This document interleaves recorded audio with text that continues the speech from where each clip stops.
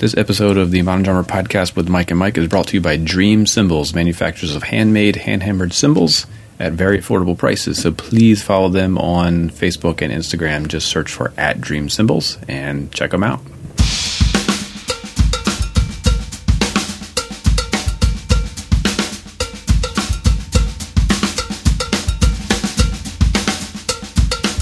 What is up, everyone, and welcome into episode 89 of the Modern Drummer Podcast with Mike and Mike. My name is Mike Johnson from Mike'sLessons.com. My co-host who will be joining me shortly is Mr. Mike Dawson, managing editor of Modern Drummer Magazine. After Mike and I get all caught up, we'll dive into some education and talk about developing your finger control. Our featured artist this time is Mastodon's Brann, Dailor. In our gear review section, Mike will be checking out the Gibraltar Stealth G Drive pedals. We'll get to a bunch of your listener questions, and as always, we'll give you our picks of the week. So let's get started.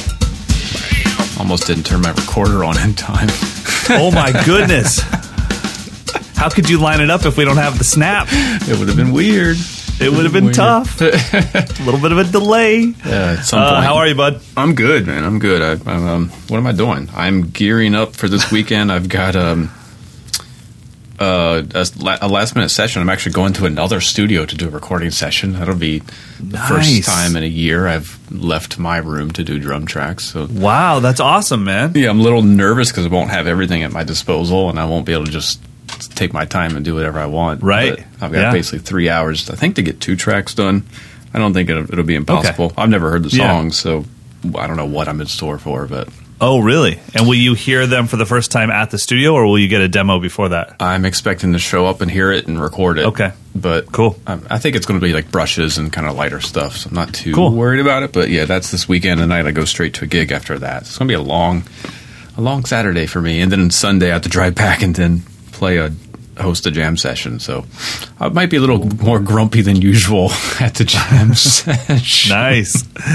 So yeah, heads up to any of the young drummers out there. Don't sit on Mike's kit and just break all the heads. He's going to be in a little bit of a mood. You're going to want to steer clear of old Dawson. That's good stuff, buddy. Good stuff. At least it's a house kit. I don't have to worry about that. But oh, there you go. Yeah. Then yeah, just enjoy the destruction as it takes shape. Be like, man, that is really one way to play that song. Yeah. Look at you go. Look at you go. Oh, 2 Bs. Nylon tip. Wow. Everyone wants to hear more crash cymbals. That's what everyone wants to hear. Yeah, definitely a lesson for all of the young drummers out there. Make sure that you always hit a crash right on the downbeat of 1 of every measure, especially when you're playing in a jam session. It's really important. And I would say fill every 2 bars. What do you think? Yeah. I mean, don't even stop. Just keep going, and make sure it's really important too to always change the bass drum pattern at least every 2 bars. Yeah, I mean, consistency is for losers. And tempo is a suggestion. You can kind of go up and down at will. It's implied. Man. Anyways, I feel really moody. I'm actually in a really good mood. You just got me all grumpy for no reason. Thanks a lot. Man, I'm stoked. I've got camp coming up. I just got completely, swindled by Facebook somehow. What? I was scrolling through Instagram and I see this like ad for Mike'sLessons.com, but it's like really ad-like. Like I clearly didn't do it. It was like a screenshot of our website, and then it's like the header tags that you put in the back end of your website. That's the ad campaign. So it's like online drum lessons with Mike Johnston, live and broadcast. It was just like, what is this? And so I'm like, and it's on my feed, and it says that I posted it, but it's not posted like from me. It's I don't know. So anyways, I click on it. And I click on Learn More. It takes me to the website. And I'm like, okay, well, this is clearly a paid campaign. I go back to it, and I'm like, delete. And then it says, you have to delete this in Facebook. I'm like, what the heck's going on? And I guess when I was putting up a post that was targeted for a country that I'm going to eventually, I guess somehow I clicked on a button that was like, promote your website. Really? But I did. So I was doing a paid campaign targeted to a country that I'm visiting, just saying like, hey, I'll be there, and I want to. And the reason why I do that is because if you don't pay, you can't target it. Well, I only need Singapore or wherever to know about this. I don't need everyone to know. And I guess, somewhere in the mix, in the 90 choices, I clicked on, hell yeah, promote my website. And then it showed up, and it was the cheesiest thing ever. So for any of you that follow me on Instagram or Facebook, if you saw the lamest cookie cutter ad ever, I did not mean to do that.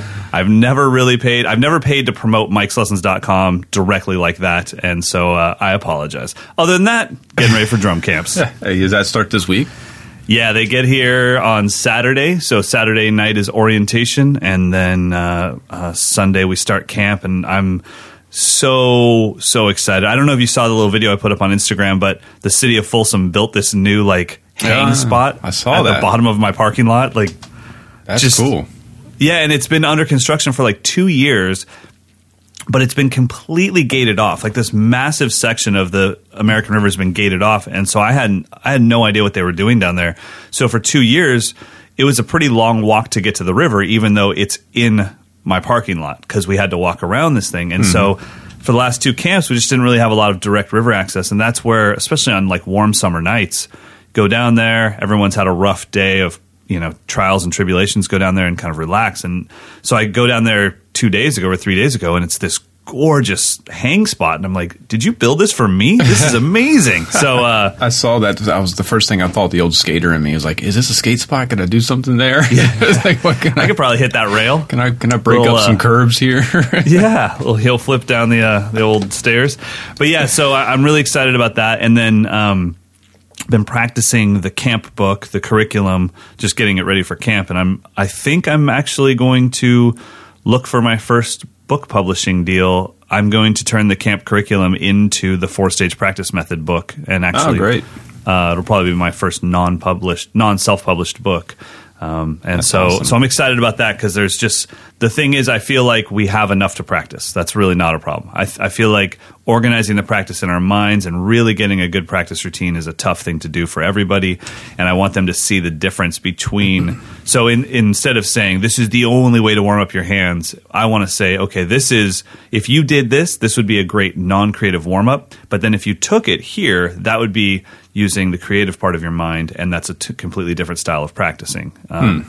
And if you couldn't do it at all, you would move it into main focus, and now it's something you're learning, which is a totally different thing. And this all could be, if you're on a practice pad, it can go through all 4 stages, or if you're on the drum kit, it can go through all 4. Yeah. Absolutely, yeah. And so I'm really excited to teach it. The good thing is, the camp curriculum is a junior version of the 4-stage practice method book, and I get to lab time it with 10 camps in a row and really fine tune it and see okay, I got to have 10 drum camps and I saw massive progress. I know this thing works. It's been proven to work. Now let's put it out. So I'm excited about that, awesome. Man. So cool. Yeah. Now in there, got to build up those fingers. Yeah. Do you have that in there? Is that part of it? It is. Yeah. I mean, that it's not specifically geared as wrist versus finger technique, but there are some exercises where in the camp I'll be telling them, okay, you're going to max out with fingers or with wrists. You're going to peak BPM wise, unless you're just a freak. But I think the big thing with finger technique, and clearly we made a smooth segue into our educational section. The thing with finger technique is that it's just about less effort. I don't have to work so hard for that speed. I don't have to be sweating to pull out that speed. And I don't know if you saw it, but Carter McLean just posted he was doing a Facebook Live thing, and somebody was asking him about his technique, and he was just showing how fast he can play singles with his wrists, and then he turned his fingers on, and it was the next gear. He bumped about 40 BPM, and he was just saying, I just don't need to use as much energy. The problem is telling people that is usually where things go wrong, as far as you then have to teach them how to use their fingers. That's the hard thing, is well, how do I exercise these fingers? In the beginning, your fingers don't work. So do you have specific exercises that you use to build up your fingers? I'm kind of revisiting Jojo Bayer's his exercises from his first DVD, where he talks about, because that's something that I've kind of been more of a wrist player my whole life. I think it's from studying marching band and all that so much, to where finger control is like only for the really advanced rudimental players. Everything's from the wrist, at least in high school and stuff when I was in it. So, but I did work on finger control, and I think my right hand just naturally developed it because I played so much jazz. And I mean, you play up tempo swing, you have to use the fingers. The sound is fingers. You can't really use a wrist stroke for that. But I've been recently just trying to go back and really figure it out, because my left hand just feels not anywhere near where it needs to be. Okay. And I have a hard time transitioning from wrist to fingers and letting go of that control. That's the ultimate thing. Because it's like, I don't want to just let my fingers take over. I feel like it becomes this uncontrollable spaz that I don't really like. And quite honestly, I very rarely have to rip a fast single stroke roll around the kit or anything like that. So, I mean, it's not really, but I want to be able to just turn it on if I need to. So anyway, the exercises in I think it might be one of the first things he talks about is isolating each joint, each finger in French grip first. So you do just the thumb and index finger and try to get a even stroke there, and then just move down to each finger and then start doing groups of 2 fingers. So I've been doing that, but really what has been the hard part is transitioning from French grip over to German or American grip and still maintaining like freedom with the fingers. And he has a good system for that, where you play like 8 strokes with 1 finger in French grip and then just slowly roll it over to German grip and try to maintain that. So it's super simple, but that's been my daily pad finger workout of just, because French grip for me, where the thumb is, the hand is sideways, perpendicular to the ground. So the fingers are easy. They can freely play. It's very easy. Right. But when you can move over into the German grip with the palm facing the floor, it's different. And I've felt like some weird pain in my wrist because I'm kind of over twerking my fingers. I could totally see that, yeah. So I'm trying to get in that more of the American grip, which is in between French and German, and still trying to maintain that. Because my right hand can do it. It can do it in French grip. It can do it in German grip. It's totally fine. My left hand is just janky. So I'm having to... That's funny. And you are left-handed, right? Left-handed, but I've been a right-handed drummer my whole career. I made that decision early on, so I wouldn't have to change people's drum sets around every time I played. It's a good call. It's a good call to make, man. So I've just been letting my right hand kind of teach my left hand and just being patient. So going from French grip, finger strokes, and then slowly rolling over to German grip and trying to maintain that open grip without it tightening up. That's the main thing that I've been doing. I think just really being able to understand what the fingers bring to the movement of a drumstick, being able to finally get them involved is so important.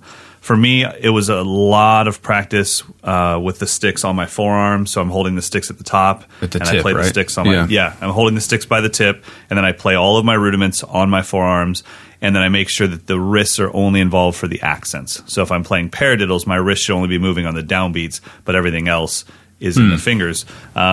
And that allowed that to open up. And then I do those same exercises, but like that. So if you hold your arm straight out and let the stick drop so the stick is pointing straight to the ground, then I can use only first finger, only second finger, only third, and then finally pinky doing that same thing. So same thing as the Jojo Mayer thing, just with the reverse of the grip, where I hold the stick at the top. And it's more of a physical workout. But I feel like there's some muscles in there. What would those be called? Your phalanges, your metatarsals, your metacarpals? I don't know about the anatomy to that, because aren't the muscles actually in your forearm to control that stuff? I don't know. I have no idea. All I know is they are not developed. I just know that they don't work. And so, that was a really important thing for me to do, is physically even build up the skill set to pull the stick with my finger and, like you said, control it, because it just starts spazzing out on you. And it's like, man, I can't keep solid eighth notes at 120 with this. I think it's important to note that finger control doesn't mean playing super fast. I'm practicing, I'm actually practicing maybe, I don't know, 120, eighth notes at like 120. It's like slow. I'm doing really slow movements just to get, especially my index finger is really kind of dumb. My use for my fingers is not for single stroke roll speed. I mean, that's like the gimmick of it. My use for my fingers is for my dynamic playing. There's a time where I can't, like you said with the jazz ride pattern, I play a lot of that now, but in straight. So a lot of ding, chicka ding, chicka ding, chicka ding. And if I did that all wrist, it'd be so chunky. Yeah, exactly. Actually, last night I had a rehearsal with these two singer-songwriters, these two twins that I've known in the past from different bands, but now they're making their own thing and they're hiring people like, hey, Mike, we want you to play on this song rather than be in our band. So I had a rehearsal last night with them, and I was I was playing maybe, God, like 80. Ding, ding, ding. And if I would have been all wrists on my 22-inch Big Apple Dark Ride, it would have been like bang, tang, tang, tang, tang, tang, tang. But I wanted it to be like the most delicate thing in the background of the groove, and my fingers are what allowed that to happen. I mean, my arm didn't move at all, my wrist barely moved, and almost everything was controlled by the fingers. Yeah. So I think finger control comes down to a couple things. It can be a speed thing for sure, and you can use it for that. But like you said, I mean, dude, even in my nerdy Instagram videos, I rarely rip a single stroke roll.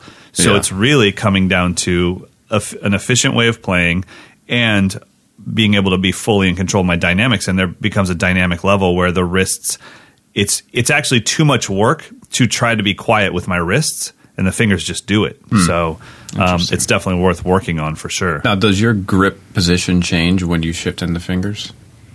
It's American, I would say. The whole time? My grip is really dependent on where I am on the kit. I would never force myself into American or definitely not German on the ride because of where it's positioned on my kit. It'd be so uncomfortable. So what happens is as I go to the ride, my elbow tucks in towards my body, which naturally rotates my thumb towards the sky. And then all of a sudden I just happen to be in French grip. And it would take a lot of effort for me to then turn my wrist back over and my palm facing the ground, and that would be a really uncomfortable way to play the ride.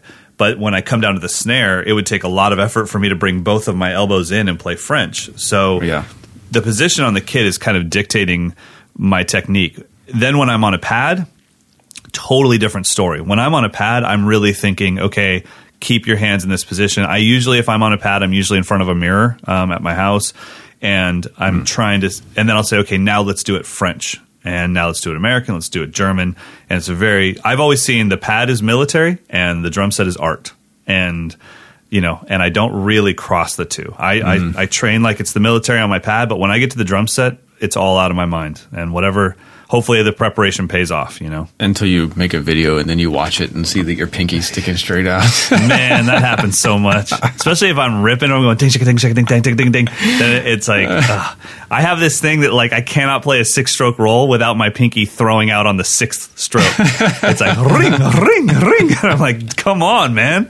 I want to go all Ronnie Lott and just cut the damn thing off. Just get rid of it. I don't need it. You ever gone like super crazy and slow motion videotape your hands when you're playing?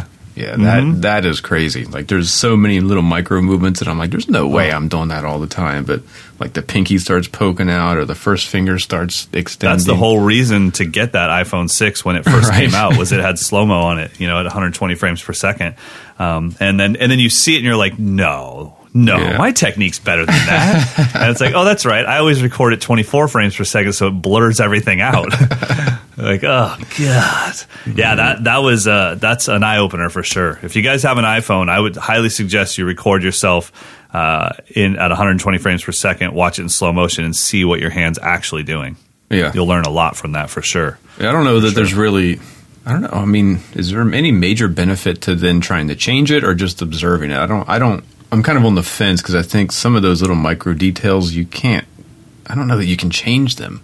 I mean, if your pinky's sticking out, yeah, but I don't think you can't really practice in slow mo. No. I'm with you. I think it might show you that you're gripping too tight. Like when you do the slow mo thing, a lot of people realize for the first time, because I've gotten this email, hey, I slow mode myself and my stick is rotating in my hand, like the logo is spinning, and it's like, yeah, that's great. You have a nice relaxed grip. As long as you're not dropping the stick. But sometimes, if you're playing really fast and that logo never moves and you see that there's no space between the fingers touching the stick and then the stick touching your palm, if it's always closed, then you need to relax. You might not see that if you're always playing, if you're never looking down at yourself. I think there's nothing wrong with videotaping yourself, studying it, and trying to learn something from it. But if you're an obsessive person, maybe don't do that.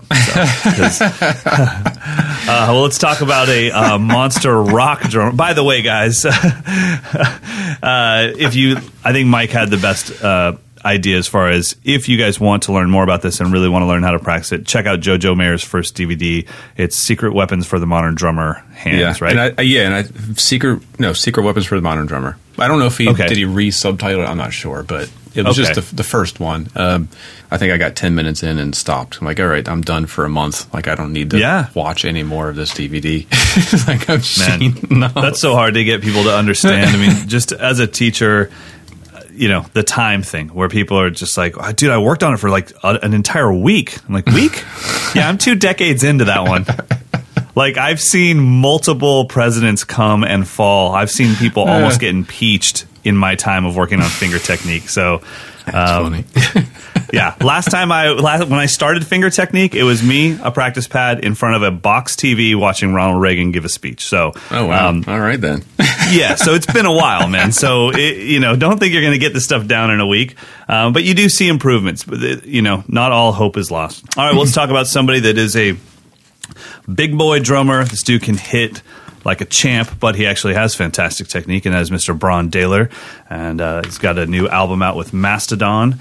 So, Do you know Brann? I've actually never met him. I mean, I know him through Meinl, but not personally. I've never met him. Yeah, well, he played the Modern Drummer Festival one of the first couple times I was working here. And then, PASIC, I think NAMM, we might have had a dinner with a bunch of people. So, a little bit. Casually. Casual. But the Modern Drummer Festival was really, I think it was either Modern Drummer or PASIC. I don't remember because he did the two, I think, within the same year. But it was his first time ever doing something like that. And he's such a stud that he just got the recordings of Mastodon tracks removed. I think he removed the vocals and the drums. Okay. And just played to them. No rehearsal, no click track. Just turn on the tracks, and I'm going to just play to them. And he nailed it. I mean, nailed it. I mean, there was no safety net. He could have completely derailed and had to restart. Oh, that's awesome. I mean, the big, like this event that can break people down, like the biggest drum event in the world at the time. And he's just like, I'm just going to play. It'll be fine. Yeah, people don't realize, because I've been on both sides. I mean, I was the kid that was buying the Modern Drummer videotapes and eventually the DVDs. And then I eventually was doing things like PASIC or these festivals where they're filming it for a DVD. And they don't understand when you're watching it on your TV or your computer, you don't understand that there is a crane flying around that drum set with a massive movie camera on it, and then there's handheld people that are walking around, and then there's a dude trying to get your foot shot, and he's crawling down, and you're trying to perform, and we see it, and it's just like, oh yeah, I just have a bird's eye view, and it's like, well, where do you think that bird's eye view came from? It's a camera that could drop on the dude's head at any second, attached to a monster crane, and so. It's a tough thing to not make eye contact with those cameras and pretend they're not there, and just get distracted. I mean, especially on a Mastodon songs are not like simple, mid-tempo groove songs where you can kind of space out. I mean, there's a lot of changes and a lot of hits he's got to hit, and it's intense. I mean, his style is pretty rambunctious, so he's playing a lot of fills. Yeah, no click track. Just heavy distorted guitars, and I'm just going to go out on stage. And that stuff, okay, when you listen to it with drums, it's easy to follow. But can you imagine trying to follow it with no drums and no click? Because guitar is just mid-range. It's just there's no definition to where am I? And then he takes the vocals out. I'm pretty sure the vocals were, I think that was something that we had to do for legal, but I don't remember. But okay. But yeah, I mean, I guess part of it is he kind of writes a lot of the riffs. So okay, I think when you own the song on that deep of a level where this riff came out of my soul, I'm the one who sang this riff to the guitarist to play. Right, it's probably a little bit more comforting, but I just thought it was ballsy for him to be like, I'm going to go play this huge drum event that people practice their whole life for. And I'm just going to play my band songs with never practicing it, never no sound check, just go. And he had a great demeanor about him. And I'm just speaking. I don't think I've actually seen the PASIC one, but I'm speaking about the Modern Drummer Festival. He had a great demeanor about him on stage. Was super approachable. He didn't look nervous at all. No, he's kind of, at least in those two experiences, he gets a little nervous, but he kind of dispels it with humor, where he has a good sense of humor and a good sense of humility, and he just can make fun of himself, knowing that, hey, I'm not gonna I'm not going to play the stuff that the drum gods would play or whatever, but I'm going to go and just rip it like I always do. And so he has a certain confidence and a certain kind of like swagger to him. But it's an approachable swagger. Yeah, it's definitely not a cocky swagger. And also, too, I mean, maybe now we've changed our mind of what metal is, but when that first came out, whenever he did, the Modern Drummer Festival, I remember thinking like, because I didn't know who he was. When that came out, I wasn't a Meinl artist yet. I was still a Peisty artist. And so when that first came out, I was like, wait, that short-haired, blonde-haired dude, that's the drummer for Mastodon? Are you sure? So he kind of gave it this new thing where metal could be clean-cut and still badass, you know? Yeah, that's what it was a cool thing. I mean, I'm full disclosure, I'm not a huge metalhead, but Mastodon's records I really enjoy. I think because they also teeter on kind of the more hard rock or the more, like there's some hardcore punk aesthetic to these guys that I really enjoy. So and I feel like that authenticity where they're not, wearing makeup and all that stuff. Like, I think that's what's going to keep them at the top of the game forever because they're just who they are. They're wearing the clothes that they walked into the venue wearing, and they're playing the music that they enjoy, and they're not afraid to bring outside influences in and always try new stuff. I think on this record, the new record is called, where is it? It's called, did we not even say what the new record is called in the story? It's so good, it's untitled. Get the new Mastodon album. It's called Mastodon Emperor of Sand.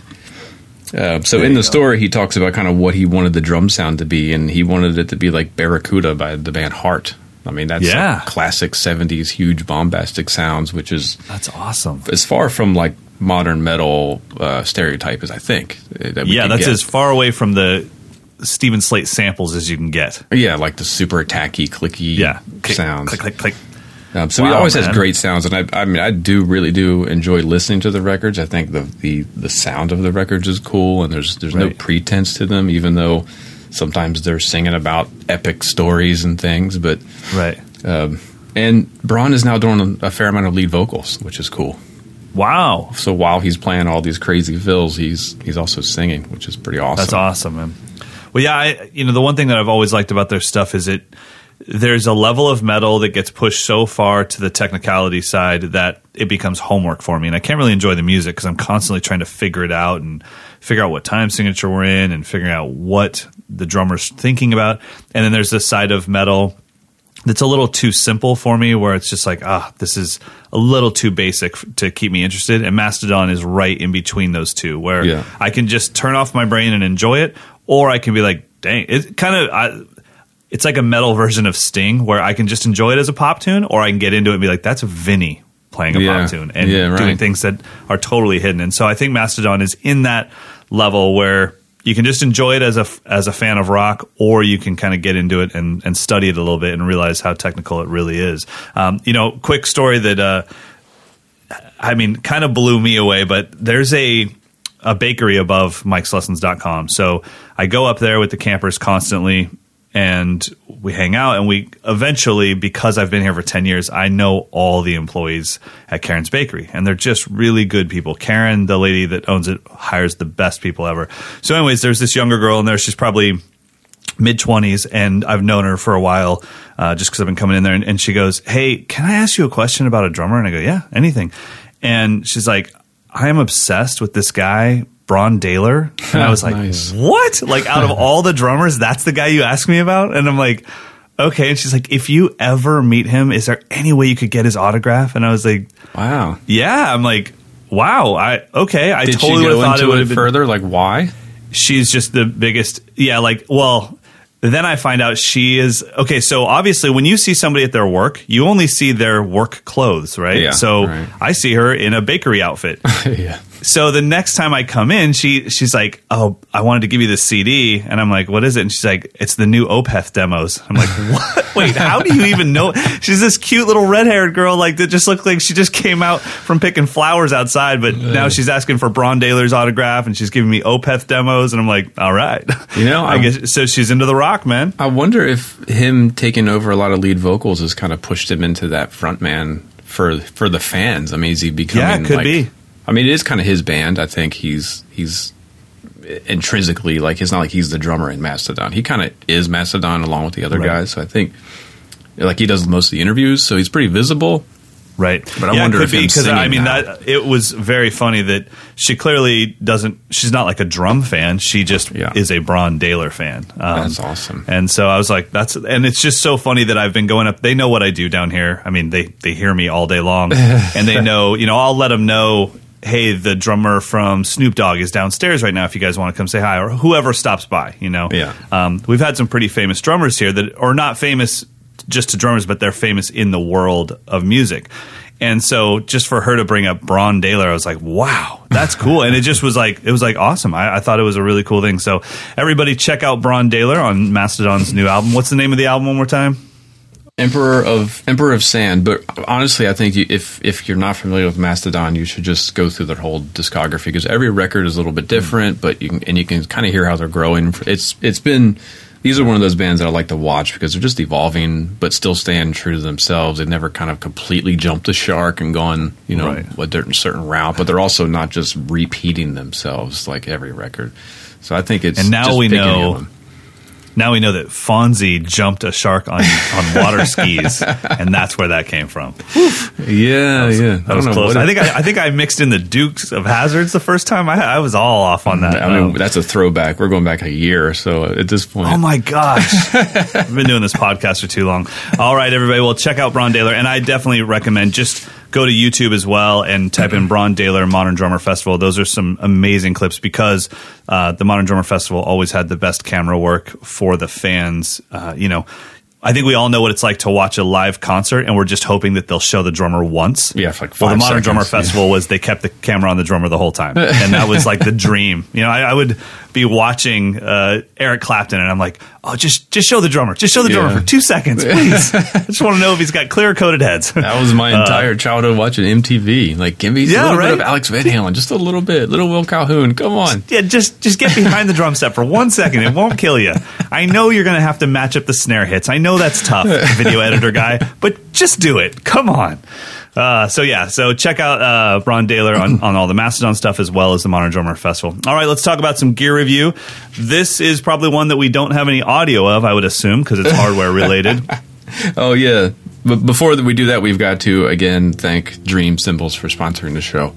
And bring it. I wanted to go through their product line and just kind of explain everything in case you're curious about what they offer, because it's not as simple to... It's not. They're not named in certain ways that would make you understand exactly what they are. I mean, they have the Energy series, which is obviously what you would think. It's kind of their louder, more aggressive, modern sound. But the three of the kind of the more core of their line, the Bliss series and the Contact series and the Dark Matter series. So I've had experience with all of these, so I wanted to kind of give my 2 cents on what I think they do best. The Bliss series is... I think that would be like your old K, your old thin, well-worn-in cymbal kind of sound. It's got small bell. I've owned a few of these, and they are great. Actually, the bigger crash rides are amazing crashes. They kind of have some trashiness, but without going into the effects kind of a sound. I've described them as like, that perfect sound of a cymbal right before it breaks. Like it's like perfectly worn in, and it's just... a little bit of trashiness. That's kind of what the Bliss series does. The Contact series is also kind of a thinner line, but it has a bigger bell, so it's maybe a more all-purpose cymbal. But still kind of, I think all of Dream stuff is leaning towards the guys who want thinner, kind of jazzier sounds. So, dude, the vintage Bliss 20-inch? Yeah. Oh, that's my gorgeous. jam. Yeah. I love that cymbal. They record great. They open up really fast. Yeah, and then the Dark Matter is kind of their funky, raw-looking cymbals, and that would be, I mean, the closest thing I can compare them to is if you like Jack DeJohnette's cymbal sound, like really, really dry and earthy, and not a ton of wash. Those are pretty cool. But the stuff that is really neat is all these effects things that they're putting out. They've got the crop circles, which I think it was the first of its kind. It's like this is what they're making the recent stuff we talked about last week at the broken recycled cymbal program. Right. Yep. A lot of that stuff is being turned into these crop circles, which are, I think they're 10 or 14-inch circles with jingles drilled onto them. So it gives you kind of a electronic stack sound that you can throw into your cymbals or drums or whatever. Those are cool. Those were designed with Scott Pellegrom. Do you know him? Yeah, of course. Scott's just a freak, man. Yeah, yeah, he's a freak. Dude, I mean, if you don't follow Scott Pellegrom on Instagram, you should, because he's absolutely incredible. So those are cool, and I think they have a version of the 14 without the jingles. It's called a Naughty Saucer. Naughty? That I've not tried, but I would like to, because sometimes I don't want to have tambourine jingles on every backbeat. So I think I want to get my hands on one of these Naughty Saucers and see what that does. But then they've got the Pang Stackers, which I reviewed last month or so, which is like a splash and a Pang combination that you can do. You can invert them and flip them in all different ways. Super cool. And they've got these little bells, and what's another one that I thought was really cool? It's called the Han cymbal. Ooh. It's pretty neat. I mean, that's kind of more getting into the Chinese little bowl cymbals and stuff. Right. Really cool. The cool thing for me is that this stuff is, I think you can get like a Han cymbal or like a 10-inch Han cymbal, or maybe it's the Jing cymbal. They're like $30.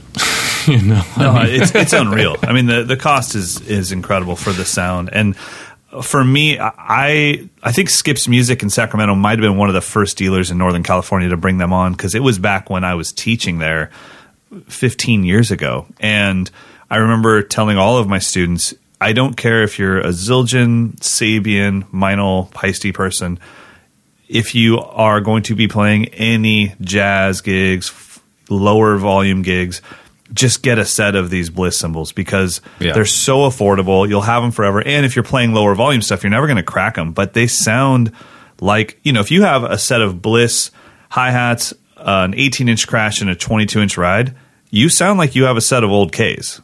Yeah, pretty much. I mean, if you're playing the small little jazz gig, no one's going to think that your cymbals are anywhere near the cost that these things actually are. So I think they're amazing. So definitely check out Dream Cymbals, the Bliss line, the Dark Matters line, all this stuff. It's crazy. Yeah, and cool they have a great website. You can hear everything there. Yeah, exactly. They got pretty decent sound samples of everything. But yeah, check them out. So again, thanks, Dream, for supporting the show. And let's move on. We've got, so we're not going to have any sound demos of the Gibraltar Stealth G-Drive pedals. Unless it was squeaky, then I would definitely want you to report that. I'd want to hear the ring. That wasn't a very appropriate sound. All right, so get your mind out of the gutter. Gibraltar Stealth G-Drive. So this looks like it was built off of the previous pedal that was silver, that kind of had that Sonar Jojo Mayer look, but it was a little more futuristic. And I have that pedal, and it's a great pedal. Yeah. But I was checking out the Gibraltar Stealth G-Drive. It's all black, so I'm assuming that's why they're calling it Stealth. Yeah. Aluminum base plate, so it's nice and light. But there's some really cool things about this. I love the fact that you can adjust the beater angle and then the pedal height angle totally independently. I think that's a really cool feature. Yeah. Because that's the problem, is when I pull my beater back, now my pedal is super high and awkward for me. Yeah, exactly. I mean, these are designed to be simple pedals with just enough features that you can get, you can customize it without going to the point where you feel like you just deconstruct it and you got to rebuild the whole thing. Like some pedals have so many tweaks and adjustments that you literally could spend all day adjusting your pedal and never actually practicing. Yeah. And I remember seeing a few pedals come out at NAMM where I was like, that's 900 parts that you have sprayed out all over the table. How is that attractive to me? I can't do anything with that. Like, I'm not impressed when you tell me there's infinite ways to adjust this pedal. I'm like, I don't want to hear that. No, I just want to press foot down, make noise, happy. That should be your slogan.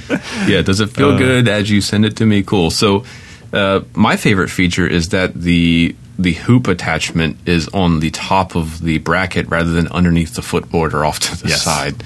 Simple things, like when I'm having to load in 10 minutes to get on a house kit and downbeat starts, like I don't want to have to be bending down and moving the floor tom. And I don't want to be having to get on the floor of that club. Yeah, right. You know what I mean? It's a nice thing to just reach down and be like, cool, I'm not touching that rug, man. I don't even think about that anymore. Yeah, it's filth. Hepatitis or something. Who knows? You've got every antibody in the world, buddy. You are impervious. You will survive the zombie apocalypse. No, I think that's a great feature. That's been on a few of their pedals in the past. Yeah. I don't know exactly. I mean, we could go back and watch Joe Mayer's newest DVD to find out when that feature showed up in the timeline of pedals in general. But I think that feature is really important. Now, did you get a chance to test this pedal out, or who else? Yeah, no, I reviewed it, and I used them for a while. I actually used the double pedal for about a month before I just took it off the kit because I just had no need to play double pedal. But it feels just slightly faster to the drums than what I'm used to. So it just took a little bit of time for me to not kind of be rushing my bass drum patterns. It's just a little bit. I don't know if it's faster or lighter. Something about it was just getting the beater to the head, not like super different, like a direct drive pedal would have done, but somewhere in between. It was noticeable. Normal. Something wasn't. So I actually took the. I think they had like memory locks on the beaters, but I actually used them as weights and lifted the memory lock up towards the beater to give it some extra weight. That seemed to do it for me. But quite honestly, straight out of the box with no adjustments, it felt fine. I could use it. So let me ask you this. This is my biggest pet peeve of pedals. We're talking about how great that adjustment is because it's on the top, but does it clamp? Did you have to constantly readjust it? No, it bites down pretty good. Yeah. Okay. It didn't move. What a weird thing we've all suffered with that forever. You know, you look down on your pedals sideways and it's like, this is the most expensive one they make. I don't, and then they're always trying to protect my bass drum hoop. I don't care about my bass drum hoop. I don't care about it at all. It's like $40 to replace it. I care that my bass drum pedal doesn't go sideways. Yes, I'm aware. That's pretty funny. Old school drum teacher guys, that's probably because my technique's terrible. If my technique was perfect, my pedal wouldn't go sideways. But I get to beta test this stuff. Because I do take them to gigs, and especially these jam sessions, because I know there's going to be drummers of all different skill levels and experience sitting in. And a lot of times it's because I don't play quiet all the time. Sometimes I'm really kicking the drum. The drum never moves. The pedal very rarely moves on me.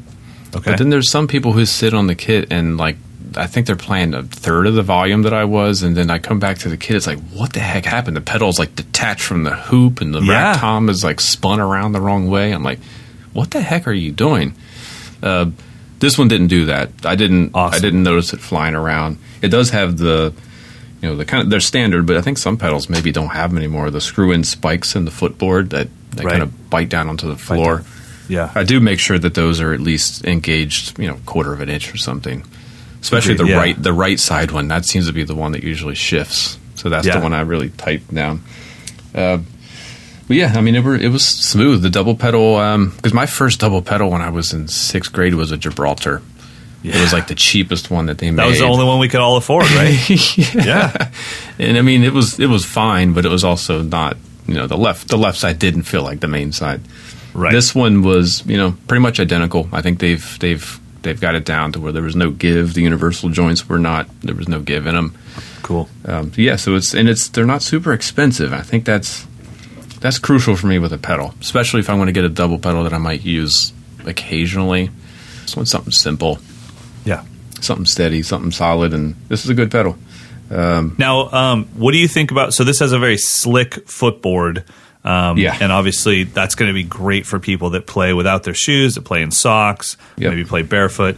Are you a fan of the more, I would say, the gridded up kind of pedal board? Let's say Pearl P100 or P1000, whatever that is, and then DW? Or are you a fan of this more slick board? Or does it not matter to you at all? I've never once ever thought about it. Yeah, so I'm with you. Not, I always wear shoes. I play with shoes, so I don't know exactly. Yep. Sometimes I wear boots. Sometimes I wear sneakers. I don't think I've ever thought about it. The footboard size sometimes crosses my mind if it's a really wide footboard or really narrow. But this one's just kind of like foot shaped, so it didn't felt like a pedal. Yeah, it didn't even cross my mind. If someone spilled beer on it and it got slippery for a minute, I might notice it. But right. No, I didn't. I think it's it's cool that if you do play without shoes, there's a pedal that's not going to give you blisters. But yeah, I agree. I don't ever think about that. I don't know. Sometimes I'm nerdy about a lot of stuff, but things like that, I'm like, I'm with you. Like, if I obsess too much, so I have to pick and choose my obsession. Yeah. So if I'm not going to obsess, I actually don't care at all. Like, every time I take a picture of my kit at a drum festival, people are like, "Oh, you switched to the," and I'm like, "No, I didn't switch to anything. They just put something on my kit. I don't make a call and say, hey, make sure there's a 9000 there." It's like, I don't know, whatever. I usually say DW pedal if you have one. If not, anything else will work.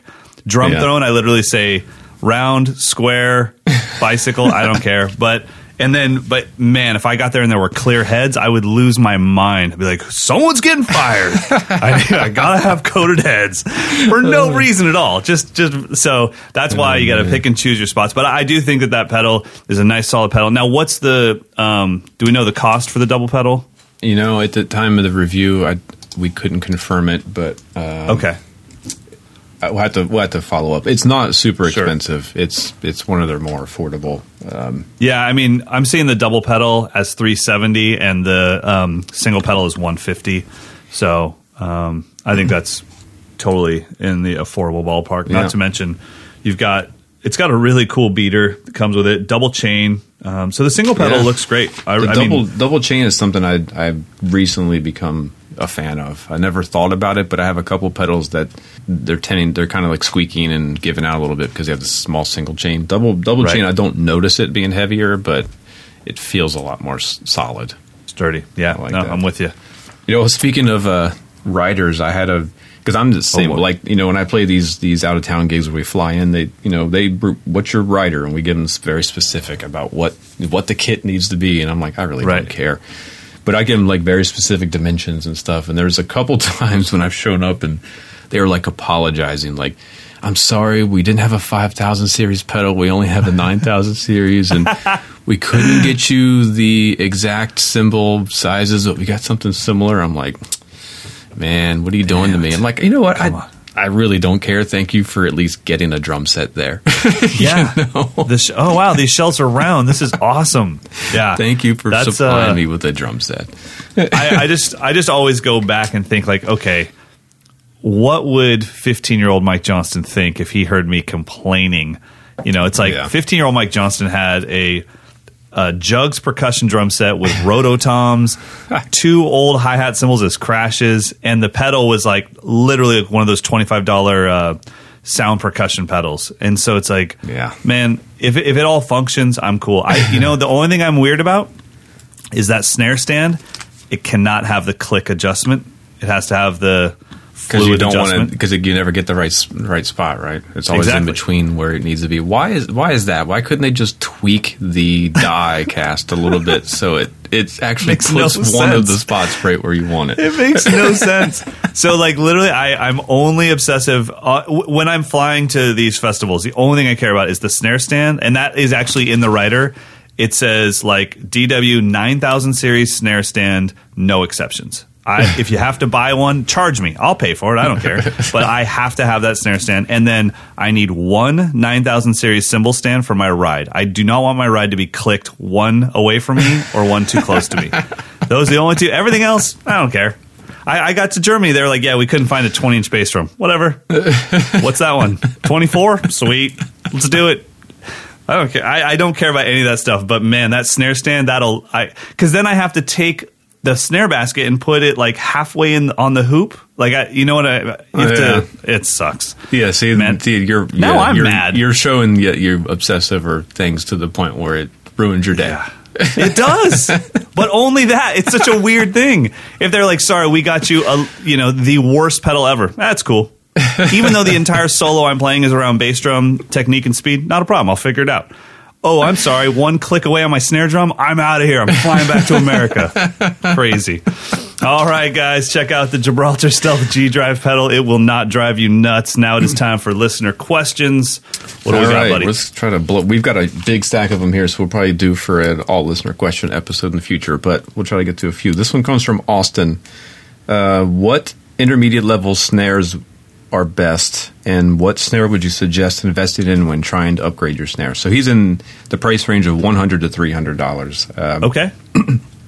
I think forget intermediate level. If you got $300, you can get a used Ludwig Superphonic, and that'll be your snare drum for the rest of your life. Okay. Or an Acrolite. So I think a Ludwig Acrolite, Ludwig Superphonic, that's in that price range. You're not going to get them brand new for that, but you can find used ones that are in good shape.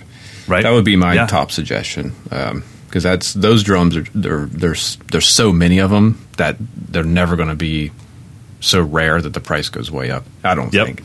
No, I think that's a great call. If you have to get something brand new and you need to stay under $299, I would suggest the Pearl Sensitone. It's going to give you the tube lugs, the cool look. Yeah, those are It's nice. got little.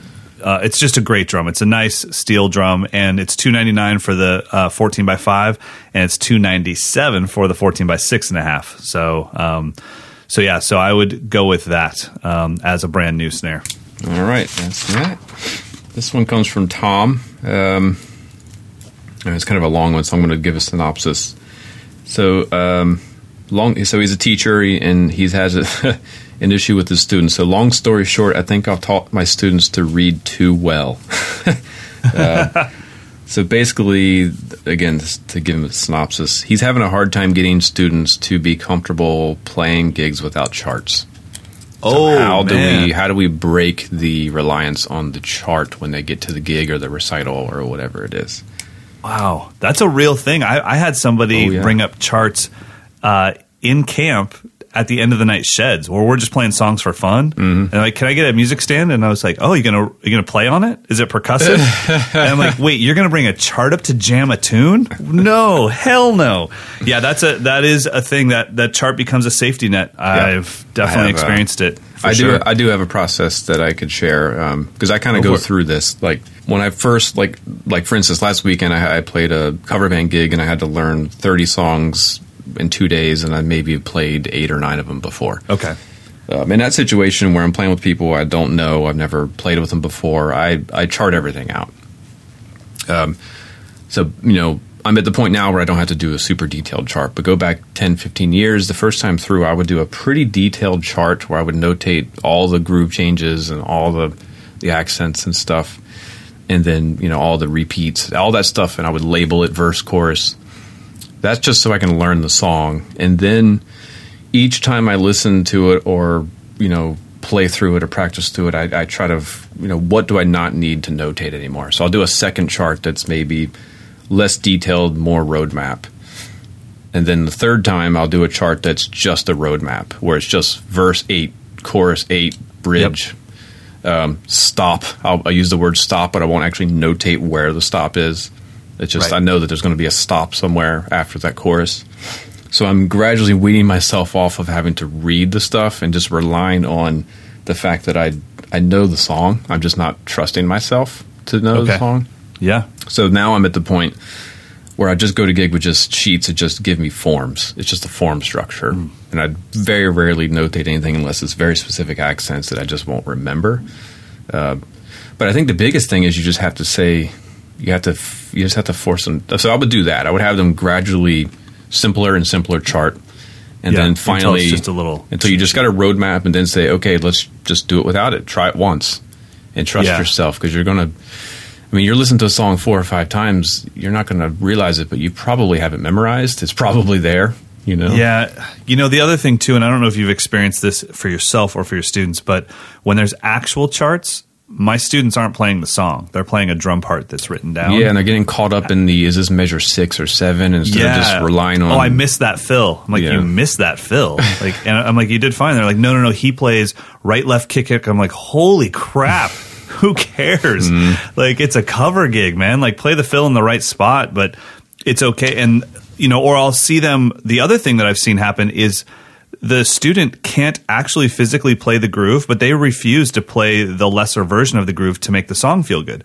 So they're like, no, I'm just going to suck at Rosanna rather than playing a simple shuffle without the crazy bass drum pattern. Maybe it's just, maybe take out the ghost notes. It's like, man, you're reading the chart. Just play the song. Make the song feel good. We're going to be fine, So I'm with you. I think going from the actual chart down to a roadmap, all the way down to a simple cheat sheet is the way to go. Yeah. And I mean, you have to make them listen to the music a lot, because I think my experience as well when I was younger, I mean, I was going in and playing with symphony orchestras and never having studied the piece of music before. Like, how moronic is that, where I'm playing triangle and I don't have to play for like 15 minutes, but I'm in the back of the orchestra counting measures because I didn't learn the piece, you know?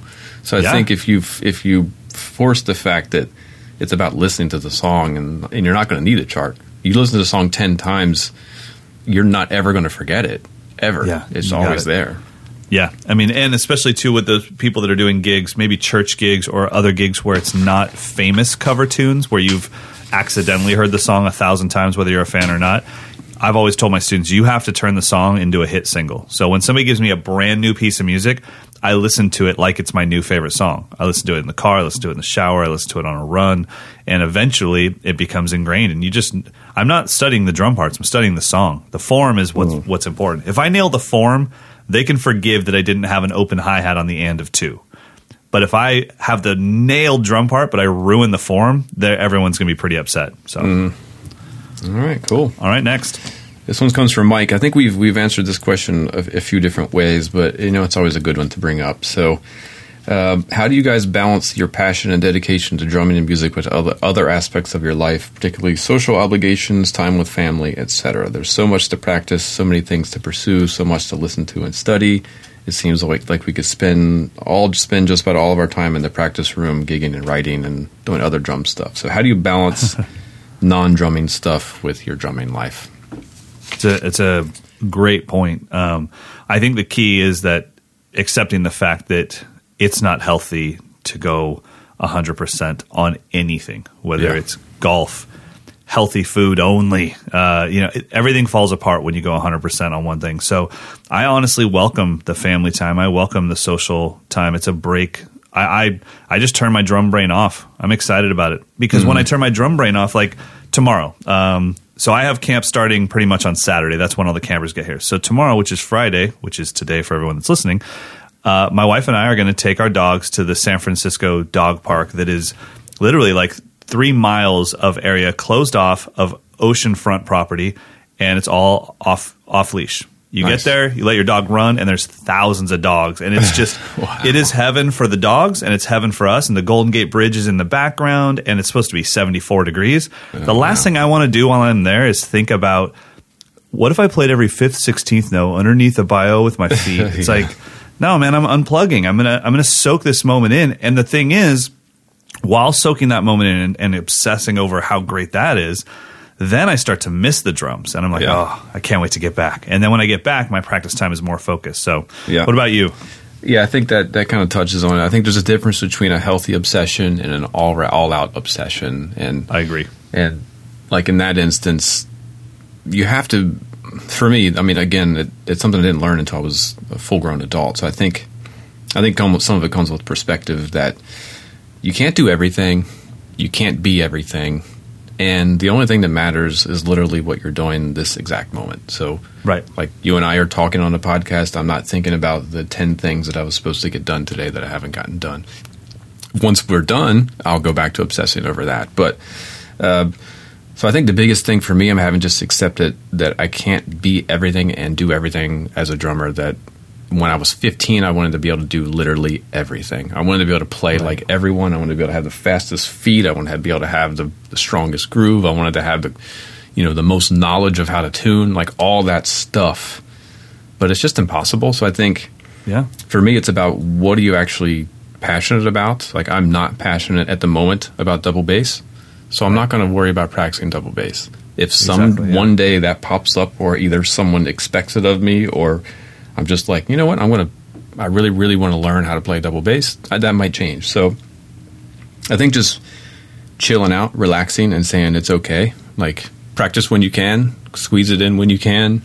Yeah. I mean, I'm literally playing the drums 15 minutes a day between 7:30 a.m. and 8:30 a.m. That's my window, And it's I mean, there's other stuff I'm doing, but I'm going to be on the drums all day today filming stuff, but none of it I would consider to be helping my growth as a player. And it's so funny that you said that. Literally, I got up at 7, kind of brushed the cobwebs off, had some green tea, and about 7:15, 7:20, I got on the practice kit at the house and closed the door. And I played for about 20 minutes of things that I'm really not very good at, but I really personally want them. So it's not the things that I suck at and I don't care about. These are the things that I'm like, no, I really do wish I was great at this. Yeah. And I see a benefit and I see a goal here. And I did about 20 to 25 minutes of it. I got up, took my shower, and came into work. And now I'll play drums all day, but that'll probably be the only part of my day where I actually grew as a player. You know? Yeah, right. Everything else is maintenance. And it doesn't take long. I think it only takes 5-10 minutes to grow. And I'm starting to see the parallels because my brother's a personal trainer, and I'm seeing the parallels between people who get obsessed with fitness and people who know how to actually use their time wisely and get a full workout in 10-15 minutes, while other people are doing like 2-3 hours in the gym and they're just destroying their bodies. Right. So like I can just do some kettlebell swings and I feel like I'm doing my exercise for the day, where I don't have to spend 3 hours doing a full body workout and taking 10-minute breaks between sets or whatever the gym rat kind of mentality is. Like I just lift the kettlebell 50 times and put it down and then I'm done. Like I just walk into the gym, I do 2 laps around it and I'm like, yeah, you guys all look good. I'm out. Peace. Well, good. Right, I think luck, we all Mike. go through that. So I'm glad that question was asked because we all go through it. All right, one more. We've got not that one. That'll take too long. Not that one as well. Let's see. Oh, man, these are all like really heavy, full discussion questions. I love it. Keep them coming in, mdinfo@moderndrummer.com. But I'm looking for just an easy one here.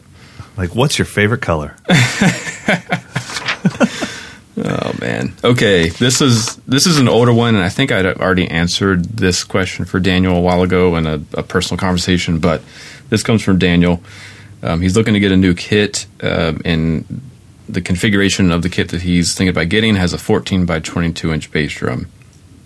And he's used to playing an 18 by 22 inch bass drum. So he's concerned about the power and low end that a 14 by 22 will provide. Which is what I told him. One of my favorite bass drum sounds of all time that I've recorded with and toured with is a Rogers 70s 14 by 22 inch bass drum. Yeah. It sounded as big or not bigger than any 18 by 22 I've ever played. It's just an optical illusion. You bring that resonant head a little bit closer to the batter head, the low end actually picks up quite a bit. I think there's more low. I have a Brooklyn 14 by 22 and it has more low end than my 18 by 22 in the exact same color, exact same shell, everything. The only thing that's different is 4 inches of depth. And I think the 14 by 22 has more low end. But the other thing that I love about it is the 14 by 22 has the option of throwing on a non-ported head, putting in no muffling, tuning up both heads fairly, medium tight, and getting a boomy bass drum. Where I can't get my 18, it never resonates because it takes too long for the sound waves to hit that resonant head. Yep. So I can never get it to be boomy. And you can never play it quietly. Absolutely. You can't play an 18 by 22 quietly. Like nothing happens. I could play a big band gig for sure with a 14 by 22, and if I tuned it right, I get some funky looks from my bebop friends. But I could play a straight ahead jazz gig on a 14 by 22 easily. Yeah, I mean it's been done crank before. the heads and for sure. I mean, I have a few jazz friends that choose 14 by 20s for their bop gigs. Even though they own 18s, they just want a little more out of it. So I think you'd be set with that. So, all right, guys, we'll keep sending in those questions. We appreciate it. mdinfo@moderndrummer.com. And now it is time for our picks of the week. Do you have anything wonderful for us to go spend our money on? No, I think it's free. I definitely saw it for free. I hope it wasn't a pirated version. But Jojo Mayer's new documentary, Changing Time.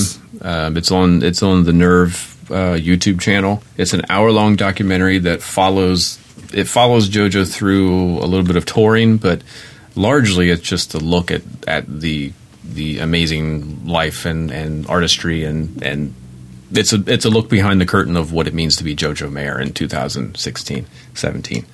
I think it's great. I found it incredibly inspiring. I learned so much about him that I wasn't aware of, like his growing up. He moved around a lot. He was kind of a nomad with his parents were professional musicians, so they were moving around, and I didn't realize that. And he kind of explains how that relates to his current mentality of he just can't settle down. Like he doesn't really know what home is. Wow. And that so it kind gets of deep. Yeah, it gets, but not going so far to where it's like, like a psychological mess. Sure.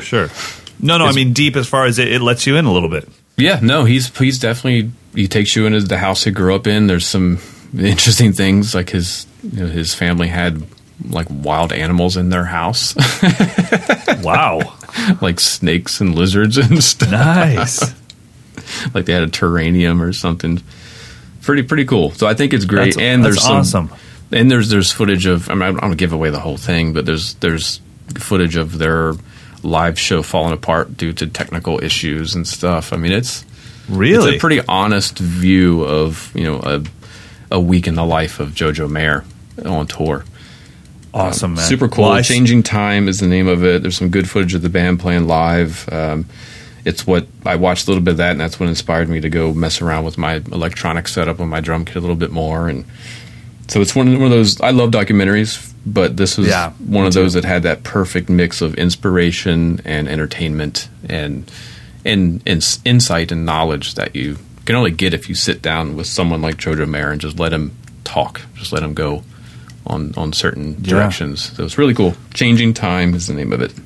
Awesome. Yeah, I downloaded it right away. I'm not going to tell you guys how, but it's not that hard to find a plugin for your browser that'll let you download YouTube videos. So yeah, I look forward to watching. You still download stuff? Aren't we isn't we at the point now where no one wants to own any content anymore? It's not that. My problem is that there's too many links on YouTube. So I have a folder on my desktop called Inspiration, and I'll just forget to go back to that YouTube link. So I just download it and put it in that folder, and that's like my collection of things that TED Talks and things where it's like, okay, I want to revisit this. I want to keep this with me. So, all right, guys. Well, my pick of the week is a video on YouTube as well. Have you ever heard of the artist Gallant? Gallant? No, I don't think so. Okay, so I just sent you a link. R&B artist, but really next level, cool stuff. And I think you would rhythmically like his actual album because it's that awesome split between straight time and triplet time, constantly mixed up, changing subdivisions.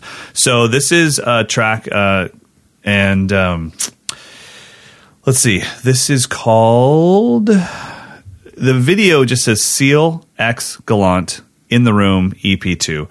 But I'm trying to find the name of the song. I think it's called Weight in Gold, and it's an incredible song. And when it first kicks in, you guys are all you drummer guys are going to be like, this is so just ballady and simple. Then the drummer, AJ Novak, starts kicking it, and then the vocals like Seal and Gallant are going at it. It is unbelievable. It probably is currently my favorite 3 minutes of video on all of YouTube. The talent in this video is unbelievable. The rhythm section is incredible, and I think AJ Novak is probably the second person I can think of in history that I've actually gone out of my way, who I've never met, that I just wrote a fan letter to on Facebook. Nice. And I was like, bro, I'm a fan. You're awesome. And if you write me back, I would like to get your autograph. So check it out, Gallant. You can go to Google and just type in Gallant and Seal, Gallant.